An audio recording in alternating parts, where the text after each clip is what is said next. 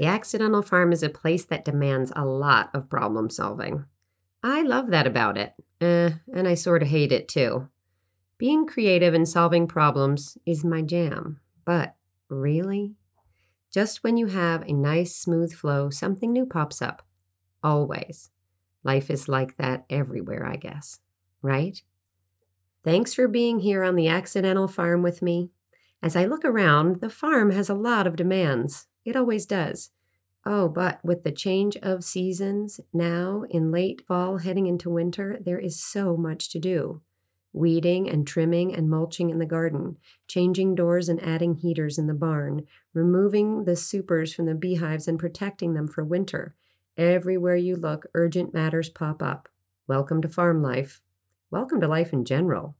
And yes, my whole body is sore. The calluses are thick and I am ready for a quiet day. Not today, but soon.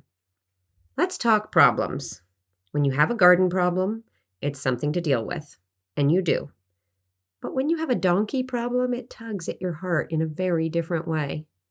Last week, I told you about Murphy's pacing problem. He was sad. He was lonely. He was bored. He wanted a friend. And by a friend, I mean not the goats. This is where the accidental farm feels like a big accident. How could I get a donkey and not know this? I had plans for him to be friends with the goats. He said no. So now what? Cue Carl, my friend and neighbor you've heard so much about. He's the one who got me into this mess in the first place, right? I mean, I am to blame, but he really contributed to the accidental farm. So maybe he had a solution. It turns out Carl has a cow.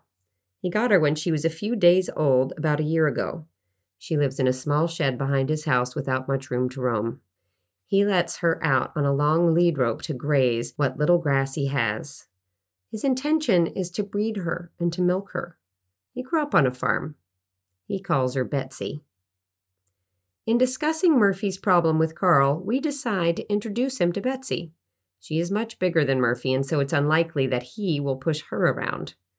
Carl drives up the next morning on his old tractor with Betsy tagging along behind. Carl lives a little less than a mile from me. To be honest, the first meeting between Murphy and Betsy was uneventful. They just seemed like friends, like they had both been waiting for company for so long that it didn't really matter what shape or size or species it came in.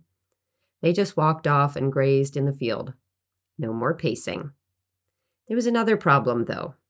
Betsy was a little territorial and jealous. She loved Carl. She liked Murphy. She did not like me. It happens. Betsy's head was huge. No horns, but her head was massive.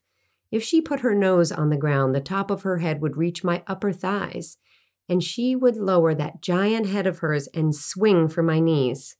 She never knocked me over, but do you want to be laying on the ground with a big cow standing over you? I did not. Mostly it was okay, but I kept a whip in my back pocket, and I could often be found carrying a 2x4 in one hand just to protect myself. It wasn't just me. One day she plowed through the electric fence and pinned my neighbor up against a truck, full on. My neighbor wasn't hurt, but she was frightened and mad. Betsy stayed on for a little while before moving on to a pasture with more milking cows. And I was left to come up with a Plan B for Murphy. Plan B is the name of the game around here on the accidental farm and pretty much everywhere else in life. If you are not ready for a Plan B, life will throw you a curveball so you get more practice, right?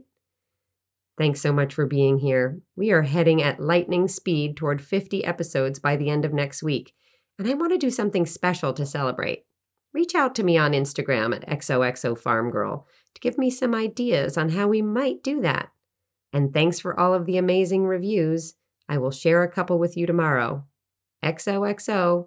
Until then, I'm your host, Farm Girl, and this is the Accidental Farm Podcast.